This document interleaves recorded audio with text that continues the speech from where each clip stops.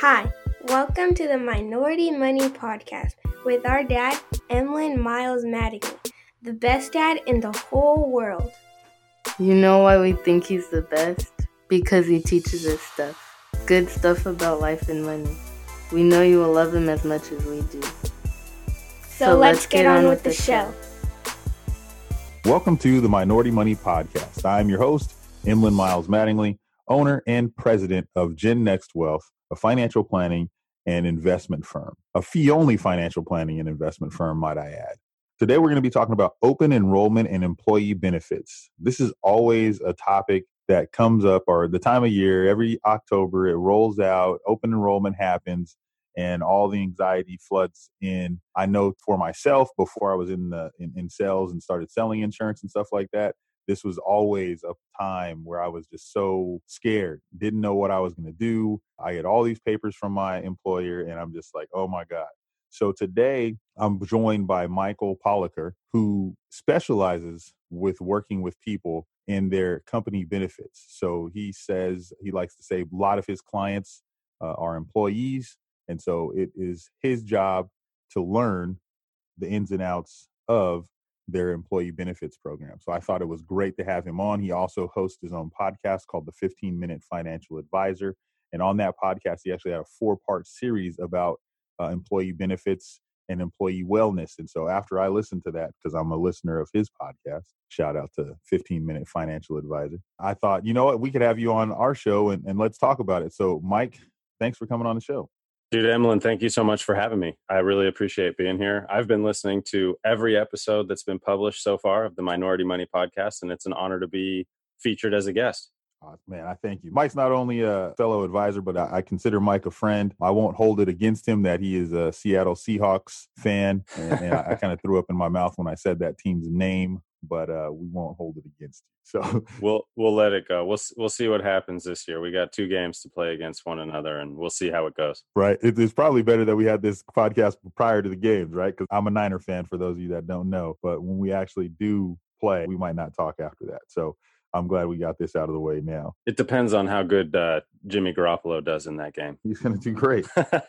What I wanted to do is, I know that when I was listening to your podcast, there was a report that you talked about. It was from, I believe, PricewaterhouseCoopers, and they had some crazy statistics about employees' wellness, how financial stress affects them in the workplace. And I wanted you just to kind of jump in on some of those, if you don't mind. The whole theme of this podcast today will be about open enrollment and employee benefits. So I wanted you to just kind of, if you could jump into some of those, that would be great. Yeah, absolutely. PricewaterhouseCoopers, or PwC, has been doing this survey. It's their employee financial wellness survey for 8 years now. And I've been reading it probably for the last 3 or 4 years and really dug into it the last 2. And one of the things that was really alarming to me is the amount of employees that have financial stress, or that report in the survey that they have financial stress.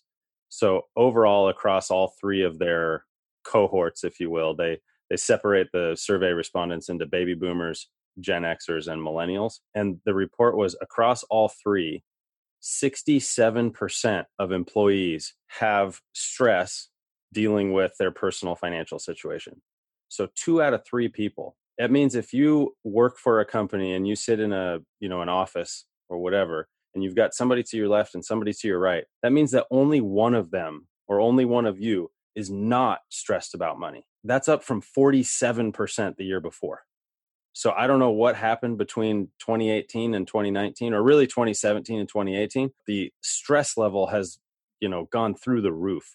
I think that's the highest they've ever recorded in this survey. They've been doing it since 2012. For millennials specifically, 76% of them are stressed. That's 3 out of 4 people. That number is just staggering to me. That's crazy. Because you think about it, there's a lot of millennials in the workforce, and I know a lot of millennials listen to this podcast, and to have over 75% of the people that are in the workplace are stressed about money.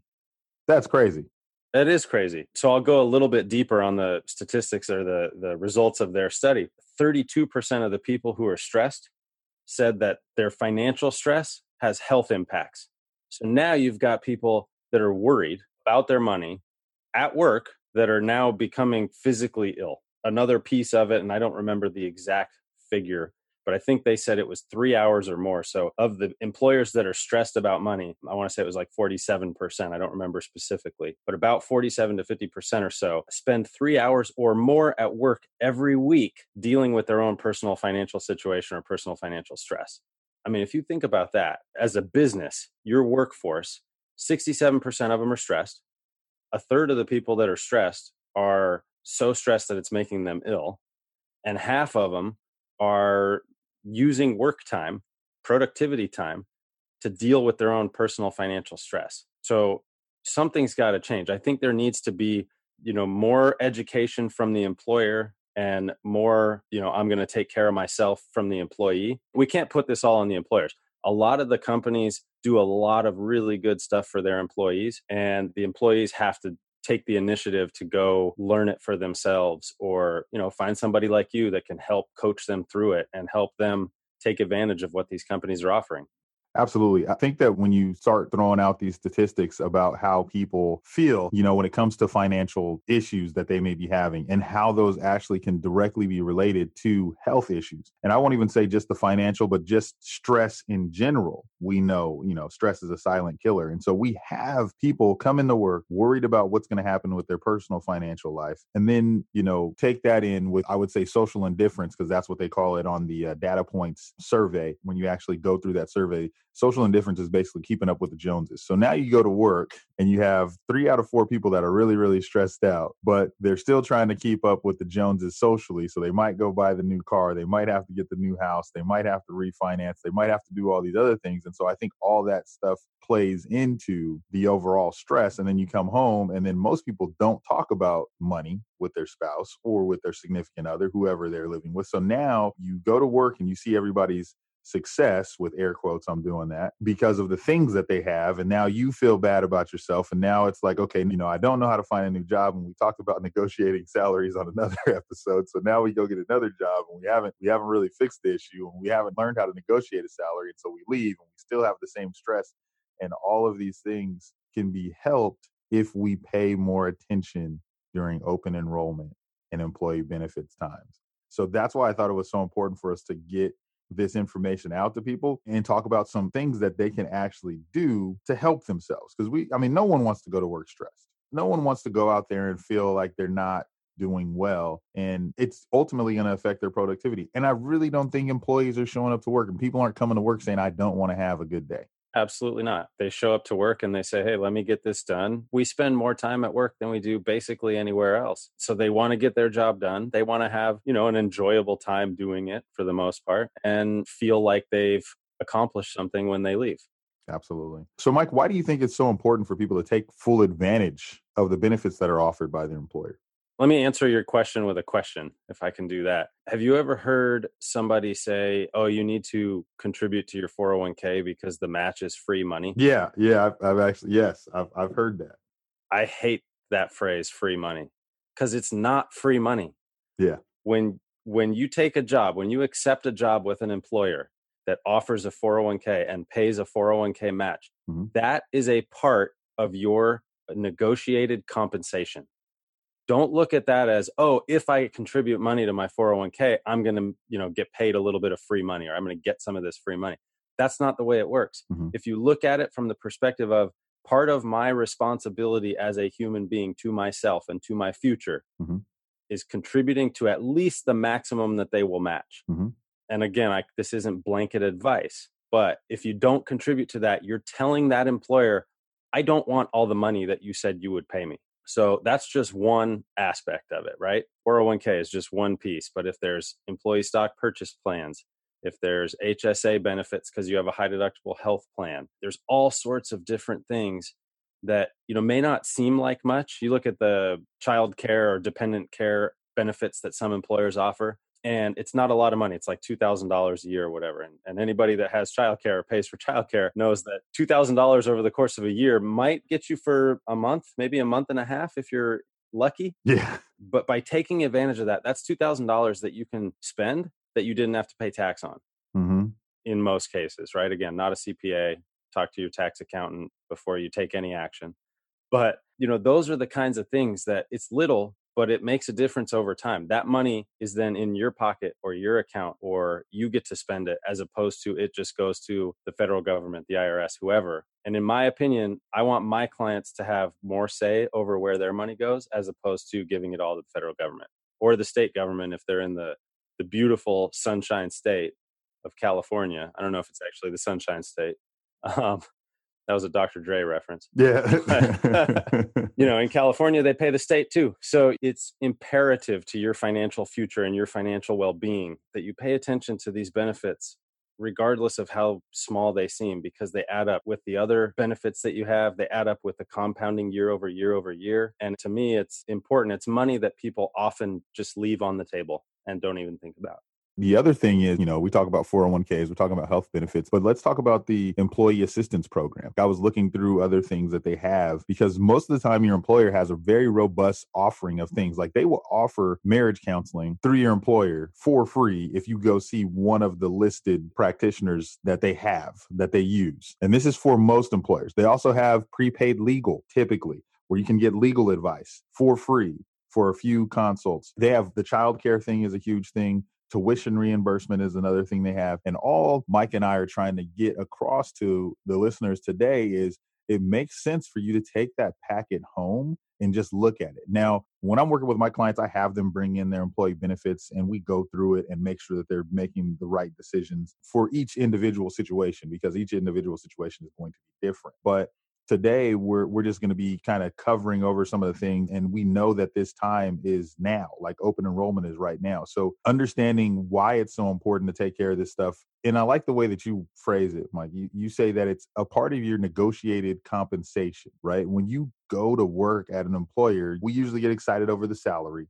We always talk about the 401k match. But there's a lot of other ancillary benefits that they have. There's the life insurance piece that they have. A lot of people take advantage of that.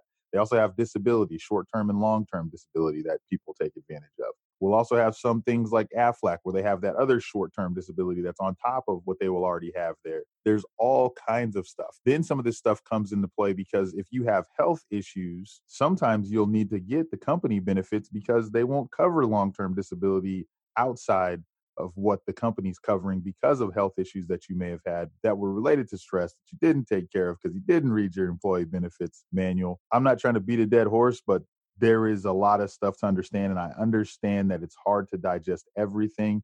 However, it is so important for you to make sure that you at least look at this. Mike and I are going to keep going into this a little bit. Is there anything you wanted to add on to that about the importance of taking advantage of those benefits? No, I mean, I think you said it well. There's all sorts of different things that, a lot of people just miss, right? When you take a job or when you change jobs and you're going through your enrollment or you're in open enrollment, what are the 2 or 3 biggest things you're going to do? It's health insurance. It's probably number 1. 401ks, most of the time you can do that throughout the year, but that's, number 2, something that people are going to look at most frequently. And then I would say number 3 is probably the group life insurance offerings. A lot of companies will typically cover like 1 or 2x your base salary, and you can add supplemental insurance on top of that. Long-term disability, short-term disability. These things are all incredibly important. I think people do a pretty good job of looking into that. But like you said, with the EAP, marriage counseling, a lot of people who are married probably don't think they need marriage counseling, but it's free. It can't hurt. Like there's no downside to this. My wife and I have done some counseling in the past. We actually did some before we got married too. And, no downside there. And somebody else is paying for it. All you got to do is find the time to be able to do it. The prepaid legal type stuff that you were mentioning. If you don't have a will and you have an employer that's willing to basically write the check so that you can get a will done, it might cost you a little bit, but it's not going to cost as much as it would if you just went to an attorney on your own. Take advantage of that. That's money in your pocket. That's money that you otherwise don't have to spend just because you took the time to flip through that booklet or the PDF. Now everything's electronic, but take the time to do it. Not to talk my book, but take 15 minutes to read each section, right? 5 minutes to read it, 10 minutes to think about it. 15 minutes, do it over the course of the next 3 weeks. Open enrollment's usually a month long or so.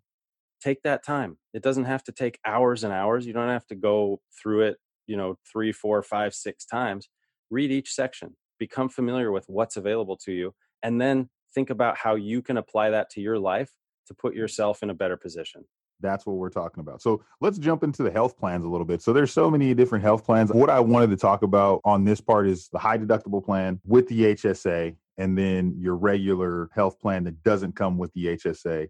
And so if we can just kind of talk through that, because I ask people if they have an HSA sometimes and they're like, what is an HSA? So if you could help us understand the difference in those health plans. I'll do my best. The HSA stands for Health Savings Account, and it's very similar, at least the way it looks and the way it's displayed in employee benefits packets. It's very similar to flexible spending accounts, which are vastly different. A flexible spending account is money that you put in pre-tax that you can use on certain things, you can spend on certain things, but if you don't spend it, the money's gone. An HSA doesn't work that way. And most employees will be eligible for an FSA, which I'm not a big fan of, but you're only eligible for an HSA if you have what's called a high deductible health plan. And I can't remember off the top of my head what the limit is. I want to say it's like $6,250. Is it $6,250? For a family, it's $6,200. Okay. For an individual, I think it's half of that for an individual. So when we're talking about the health plan and we're saying HSAs, high deductible plan, and Mike, we can talk about this together. I'm not trying to cut you off, but just the high deductible plan means that you are going to have the high deductible. All of us understand that. So you might have like a family deductible of $10,000 for the year, meaning that if you're, say you have a surgery, my wife and I are talking about this now because we're pregnant and we're going to have another baby. The growing family. Thank you. Yes, we're having advisor growth one way or another, whether we're going to hire people or just birth them into the family firm. But when you have that high deductible plan, you have to meet that deductible before everything else is covered, right, Mike? Right. So talk to that a little bit and see how the difference is, because this is what happened to me many times. So we have health insurance from our employer, right? And we go there and then they're like, okay, you have a copay. And we're like, okay, we'll have a copay. I got to pay this. And then they're like, okay, but you got to pay this out-of-pocket expense. And you're like, well, why am I paying for this? I have insurance. I shouldn't have to pay for this. I don't know if anybody else has ever been in that situation, but this happened to me all the time when I would go to the doctor. So that is where your deductible comes into play and understanding how this all works together. So you were talking about the HSA, so I just wanted to tee that up. With any health plan, you're going to have premiums, the monthly payment that you make every month to have this health insurance. With a standard health plan, you pay those premiums and then you go to the doctor. Like you said, you might have a copay and you might have co-insurance also. You might have a deductible, but typically in a standard health plan, your deductible is going to be met as a portion of the co-insurance you pay. Or so each time you pay co-insurance, that is going to go towards your deductible. On the flip side, with a high deductible health plan, in many cases, you'll still have negotiated rates, but you're basically paying the full freight of your medical care up to that deductible limit. Once you hit that deductible for the year, all the plans I've seen are calendar year, so January 1st to December 31st. I don't know if any run on opposite or fiscal calendars or anything like that, but generally it's January 1 to 12/31 every year. Once you hit that deductible, then either all or the vast majority of future medical expenses will be covered by your insurance.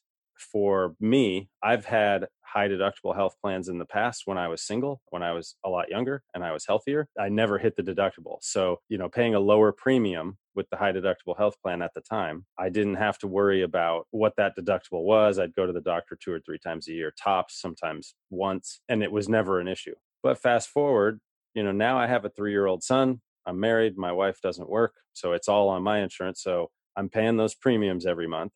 But I have a high deductible health plan. And until I meet the deductible of, I don't even know what it is, $7,700 or something like that, then I'm paying everything out of pocket. Once I get beyond that $7,700, then the insurance company is picking up the tab. Luckily for me, this year, I was on a really expensive prescription drug that was like $3,600 a month. So I hit my deductible pretty fast. And I think in March and through the end of this year, basically all my medical care is free. But let's get into the HSA a little bit, because the HSA is one of my favorite account types out there. And here's why. You make a contribution to your HSA account. That is tax deductible. So let's say you make $50,000 a year and you contribute $5,000 to an HSA. The limit, I think, is $6,000 if you're married, $3,000 or $7,000 if you're married, $3,500 if you're single, something like that. So let's say this is a married couple and they're putting 10% into their HSA, right? So $5,000 going into the HSA. That means your taxable income is now $45,000, not $50,000. And so you get that tax benefit when the money goes in. over certain limits, which I think is $2,000 in most HSA plans, the money that's in there can be invested. You can put it in the stock market, you can put it in the bond market, you can leave it in cash, you can do all sorts of things with it, similar to a 401k or an IRA. There's usually pre-selected investment options that you have. And you got to be careful with those investment options because HSAs are smaller than 401ks. You might see the same mutual fund, but it may carry a higher expense ratio. So it's really important when you're investing money inside of an HSA to look at what the expense ratios are on the funds that you're choosing and things like that. So now what happens with that money from the HSA? So you've been taking this money out of your account, right? Right. Monthly. It's been coming out of your check pre-tax, like your 401k. So what happens with that money? You said you hit your deductible pretty quick in the year. So what happens with all this money that you have now? Yeah. So the HSA money, like I said, it can be invested. And the way I look at it is I'm using the HSA as a way to build an additional revenue stream in retirement.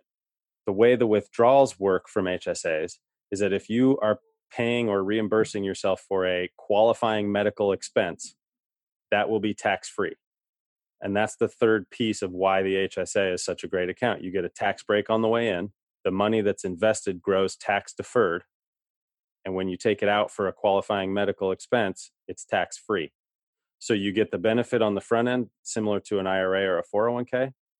You get the benefit during the duration of the time the money is in the account and growing.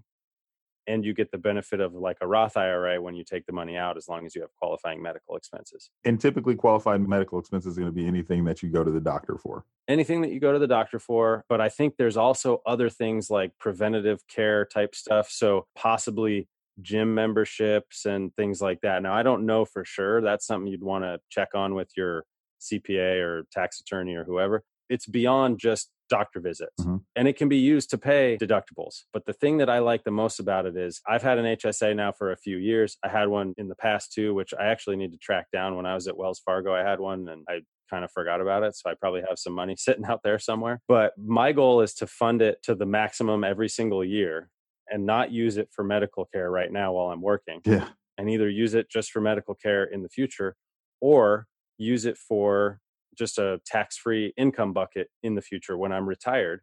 As long as I can prove that I'm repaying myself for medical expenses that I've incurred, then I will be able to take that out tax-free. So in 2015, my wife and I had medical bills that were almost $50,000 that year. So that means that the first 50 grand that I take out of my HSA at any point in the future, as long as I can prove that I incurred those medical expenses, that first 50 grand is going to be tax-free. And right now I don't have 50 grand in my HSA, but when it gets to that level, I can take all of it out tax-free. Even if all I ever put in was last year's contribution and next year's contribution or this year's or whatever, and it grows to 50, I don't pay any tax on the growth either. That's the beauty of this account type. You can see why Mike and I think this is so important for people to understand, because people are sitting here probably saying like, well, all this tax. So I get the tax break on the way in, especially as, tax season comes up and you start thinking about how can I do this? How can I do that? I have a lot of people out there trying to buy stuff, trying to figure out how to, change their exemptions on their check. And this is an easy way just to say, okay, let's make that decision this year to start an HSA. And like I said, each individual person's situation is going to be a little different. We're not giving you blanket advice, but this is definitely something that I would recommend that all of you look into with your financial professional that you work with or with someone at your job that can kind of explain the difference of how these plans work. But the HSA is a win-win-win situation for most people. Anything else to add on those HSAs or understanding about the health plans? The only caveat I would say about that is I don't know that it's necessarily, and again, this is not blanket advice, but I don't know that it's necessarily the right move to choose a high deductible health plan just for the HSA. You have to make sure that that high deductible plan is the right fit for you and your family. And there's two ways of looking at that. So the reason we went with it this year again was because we knew we were going to have a lot of medical expenses. I've had back issues for a long time, so I've been seeing a host of doctors. I'm probably responsible for at least $20,000, $30,000 a year in medical expenses, not counting the prescription drugs. We have a 3-year-old. 3-year-olds go to the doctor quite a bit. And then my wife has dealt with migraines for a long time, so she ends up going back and forth to doctors and and prescriptions and all of that. So where it can fit is if you don't have a lot of reason to go to the doctor and you can save on that monthly premium amount and you can sock money into an HSA. Or on the flip side, like our case, when you know you're going to spend a lot of money anyway and the out-of-pocket max isn't too much different than what it would be paying the full premiums on the traditional health plan and then paying all the out-of-pocket maximums as care comes up. So typically you can have your regular health plan. Let's say, you're an individual, maybe your health plan's costing you, or let's just say family, because a lot of the people that listen to this have family and kids. So let's say normally the monthly premium that you're paying or the part that comes out of your check pre-tax is, let's say it's like $200 a pay period. Right. Well, for the other insurance, it might be $300 a pay period. Right. So that's the difference between $400 and $600. Now, if you know you're not going to the doctor a lot, then having an HSA, because you can save that extra $100 a month by having the HSA, because it's only $200 a pay period. That's okay, because now you can take that extra $100 and put it into your actual HSA. And if something comes up, you have money in there, you can pay for some things. If the flip side of this, because my wife and I had an HSA and we were going to the doctor a lot. And so I had a major surgery in 2019, earlier this year. So we depleted the HSA. Then in 2018, we had a baby that depleted the HSA. So this year we're planning for 2020 to have another baby. And I think we're not going to do the HSA this year. We've kind of weighed the options. I think knowing that we're going to have the baby in March, we're not going to have enough time to overfund it. So I think for us this year, we're not going to have an HSA. This is the first year we haven't had an HSA. And I think that's a really important thing for a lot of people to keep in mind is just because you've been at the same company for 4 years or 5 years or 10 years or however long it's been, you still need to look at the open enrollment information because it might make a huge difference in your life to switch from a high deductible plan to a traditional plan or to switch from a traditional plan to a high deductible plan. And it's not just something that you should let go by and just check the boxes to keep everything the same as last year. You owe it to yourself to do the math, to crunch those numbers and see which one is going to put me or my family in a better position in the next year.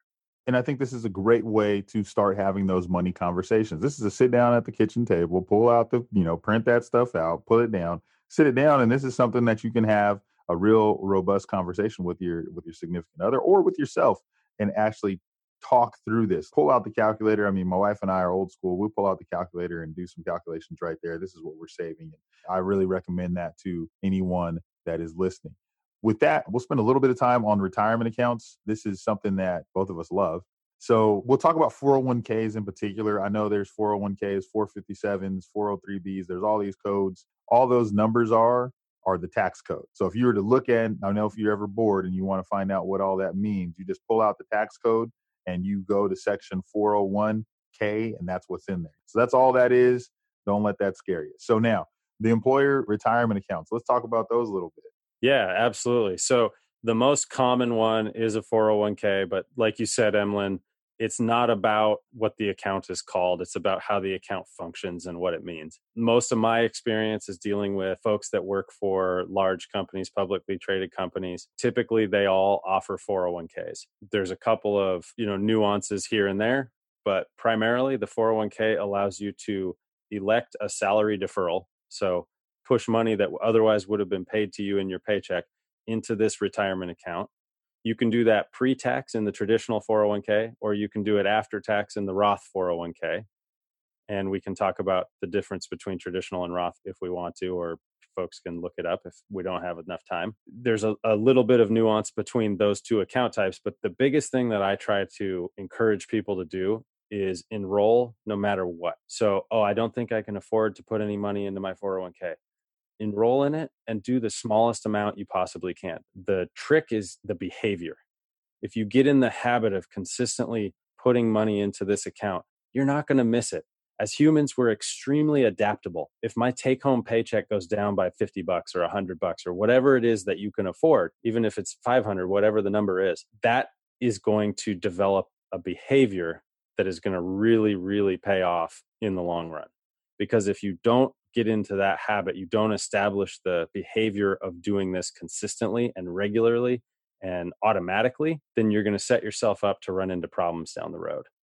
Back to what you had said earlier, Mike, about the negotiated compensation. When you start at your company and you start working, when they roll out these benefits and they tell you that if you do a 401k match, we'll match you up to 3%, up to 6%.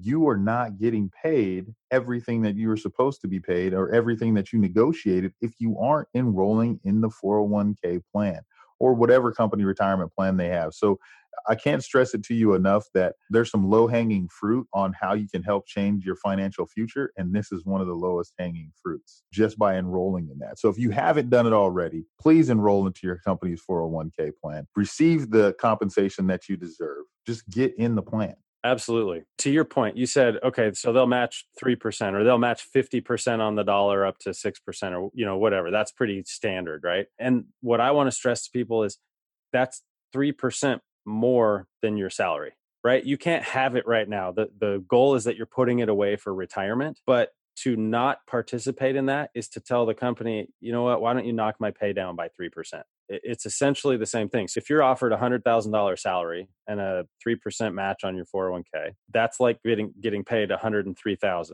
netting, I guess, 96 or 94,000 because you're putting in 6, they're putting in 3. But now you've got $9,000 over here on your $100,000 salary. You've got $9,000 saved for retirement and 94 coming. And if you add those up, that's higher than 100,000. It's not free money. It's part of your compensation. I can't say that enough. Every time somebody says, yeah, of course I participate, I get the free money. I'm like, at least you're doing it, but you're looking at it wrong. Framing is super important here. This is what the company has agreed to pay you. They really get pissed off when you don't take it. Yeah, because it messes up a lot of the testing and stuff. We won't get into that, but that's a whole nother issue. Right. Long story, less long. Enroll in your 401k. And then let's talk about some important, the financial wellness programs. Just real quick, touch on that, Mike. And then I want to get into one other thing before we get stopped. But talk about that. This is something popular. Employees are, PricewaterhouseCoopers puts out this survey. And over the last 10 years, you've seen a lot of employee wellness programs that have been rolled out. And so what's the importance of having that with your employer? Overall, employee wellness is great. They do a lot of employee benefits fairs or enrollment fairs during open enrollment time periods. But then the rest of the year, you're kind of just on your own. So I'm an advocate for and a big fan of companies who have more ongoing opportunities to educate their employees, for their employees to learn more about how to coordinate their benefits, how to maximize their benefits.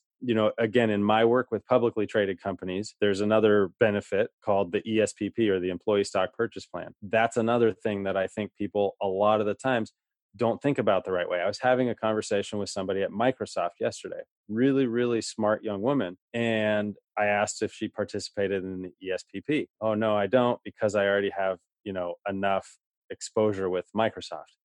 I totally get that. I'm not advocating for people to be over-concentrated. But with an ESPP, typically you can sell the stock the same day you get it, and you get it at a discount.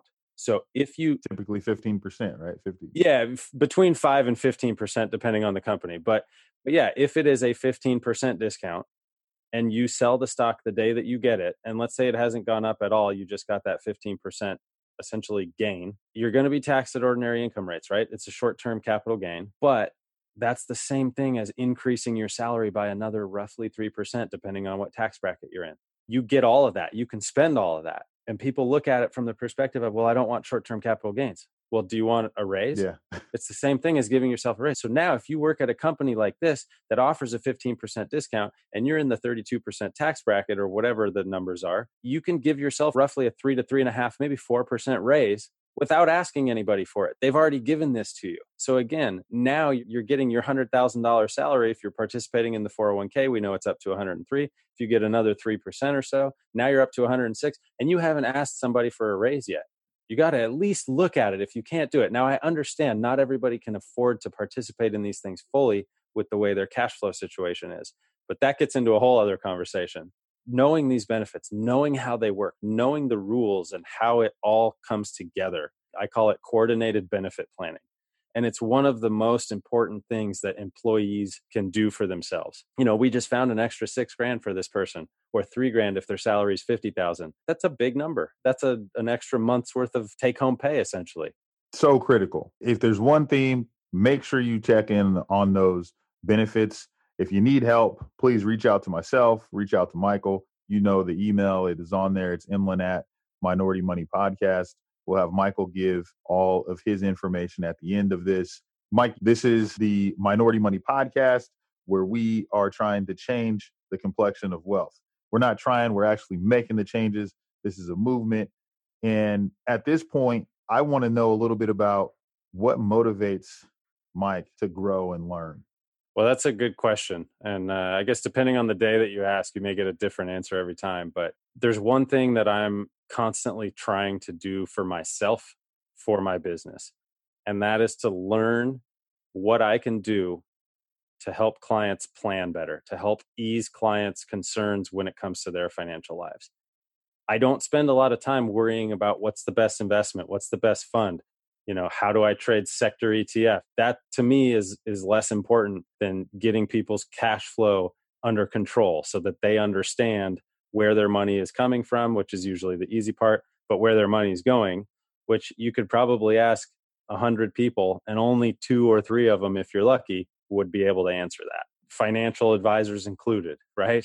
So I think for people to understand, where their money goes and why, and looking at that from the perspective of not to blame anything. You mentioned keeping up with the Joneses before. It's not about blaming anybody. It's about saying, these are my priorities, these are my values, but my money is telling a different story. I'm spending money on fancy cars, vacations, clothes, going out to fancy restaurants, and you got to get a picture for the gram. But it's that will paint the true picture of where those values really are. It's great to say, well, I want to do this, I want to do that. Yeah. But if you're short on money for saving because you've spent it on, something frivolous, let's say, and I'm not saying everybody has to be, like a monk or whatever. I don't have a good analogy there. You have to balance enjoying life now with the future, but you got to know where things are going. You have to have control of your cash flow. So what motivates me is being educated and understanding how to help people get a better control over where their money goes. Absolutely. Love it. I call it conscious spending. Be conscious of where your money's going. Perfect. If you could offer one piece of advice for our listeners, or pieces, I'll throw that in there. If you could offer some advice to our listeners, or piece of advice, what would that advice be? Find time, whether it's on a weekly basis, monthly basis, probably no less frequently than monthly, but not daily. Once a week, 15 minutes. I'm a big fan of the 15-minute thing. Find time once a week to dedicate a little bit of time to your personal financial situation. As the 15-minute financial advisor, like you mentioned earlier, if you spend 15 minutes a week, that's 13 hours a year that you will have spent dedicated to improving your personal financial situation, or at least educating yourself on it. And there's no downside to that. It's 15 minutes. Right now, do it on Tuesday or Wednesday nights because there's no football on. So you got nothing to do anyway. You might as well spend time working on your own, financial well-being. Awesome. Love it. Mike, if the people want to get more of Michael Poliker, where can they find Mike at? Where can our listeners find you? I'm on Twitter way more than I should be. That's at 15-minute FA. So it's 15-minute FA. Mm-hmm. No pictures of me up there. It's just my logo. So I got to figure out a way to change that so people know what I look like and who I am. But that's one way. The podcast is available basically everywhere you can find a podcast, except for Pandora, because they haven't accepted me yet. But Apple, Spotify, Google, iHeartRadio. Say, Alexa, play the 15-minute financial advisor podcast. I'm sure it works with the Minority Money podcast as well. Just makes it easy for people. I have a Facebook page, but I don't think anybody uses Facebook anymore. I'm on there maybe once a day just to make sure I don't have questions or whatever. So Twitter's probably the best, or LinkedIn. I'm on LinkedIn pretty frequently as well for some reason. Yeah, you can find me. You can find me there. Mike, thanks for coming on to the show. Thanks for sharing your knowledge with us. I know this is something that you've talked about. Like I said, you dedicated 4 episodes on your own podcast to it. So I appreciate you coming on and having this conversation with me for my guests, especially in open enrollment. We're going to get this out to them as soon as possible. I just want to let everyone know this is the Minority Money Podcast, where we are changing the complexion of wealth. Another great showdown, but it doesn't have to stop there. Be sure to subscribe to the podcast in whatever podcast app you're listening to on now. And give it a good rating, would you? If you feel really connected to the podcast, which I hope you do, find our Facebook community, Minority Money VIP, to support and to be supported by others just like you. And again, we're super happy to have you. While this podcast is meant to inspire and motivate you to live your best life, it cannot be completely your one-stop shop. I know, that really sucks. But guess what? If you have any questions, or maybe you just like to chat, please reach out to me directly at emlyn@minoritymoney.com so that we can get to know each other there. Thanks for being here, and we're signing off.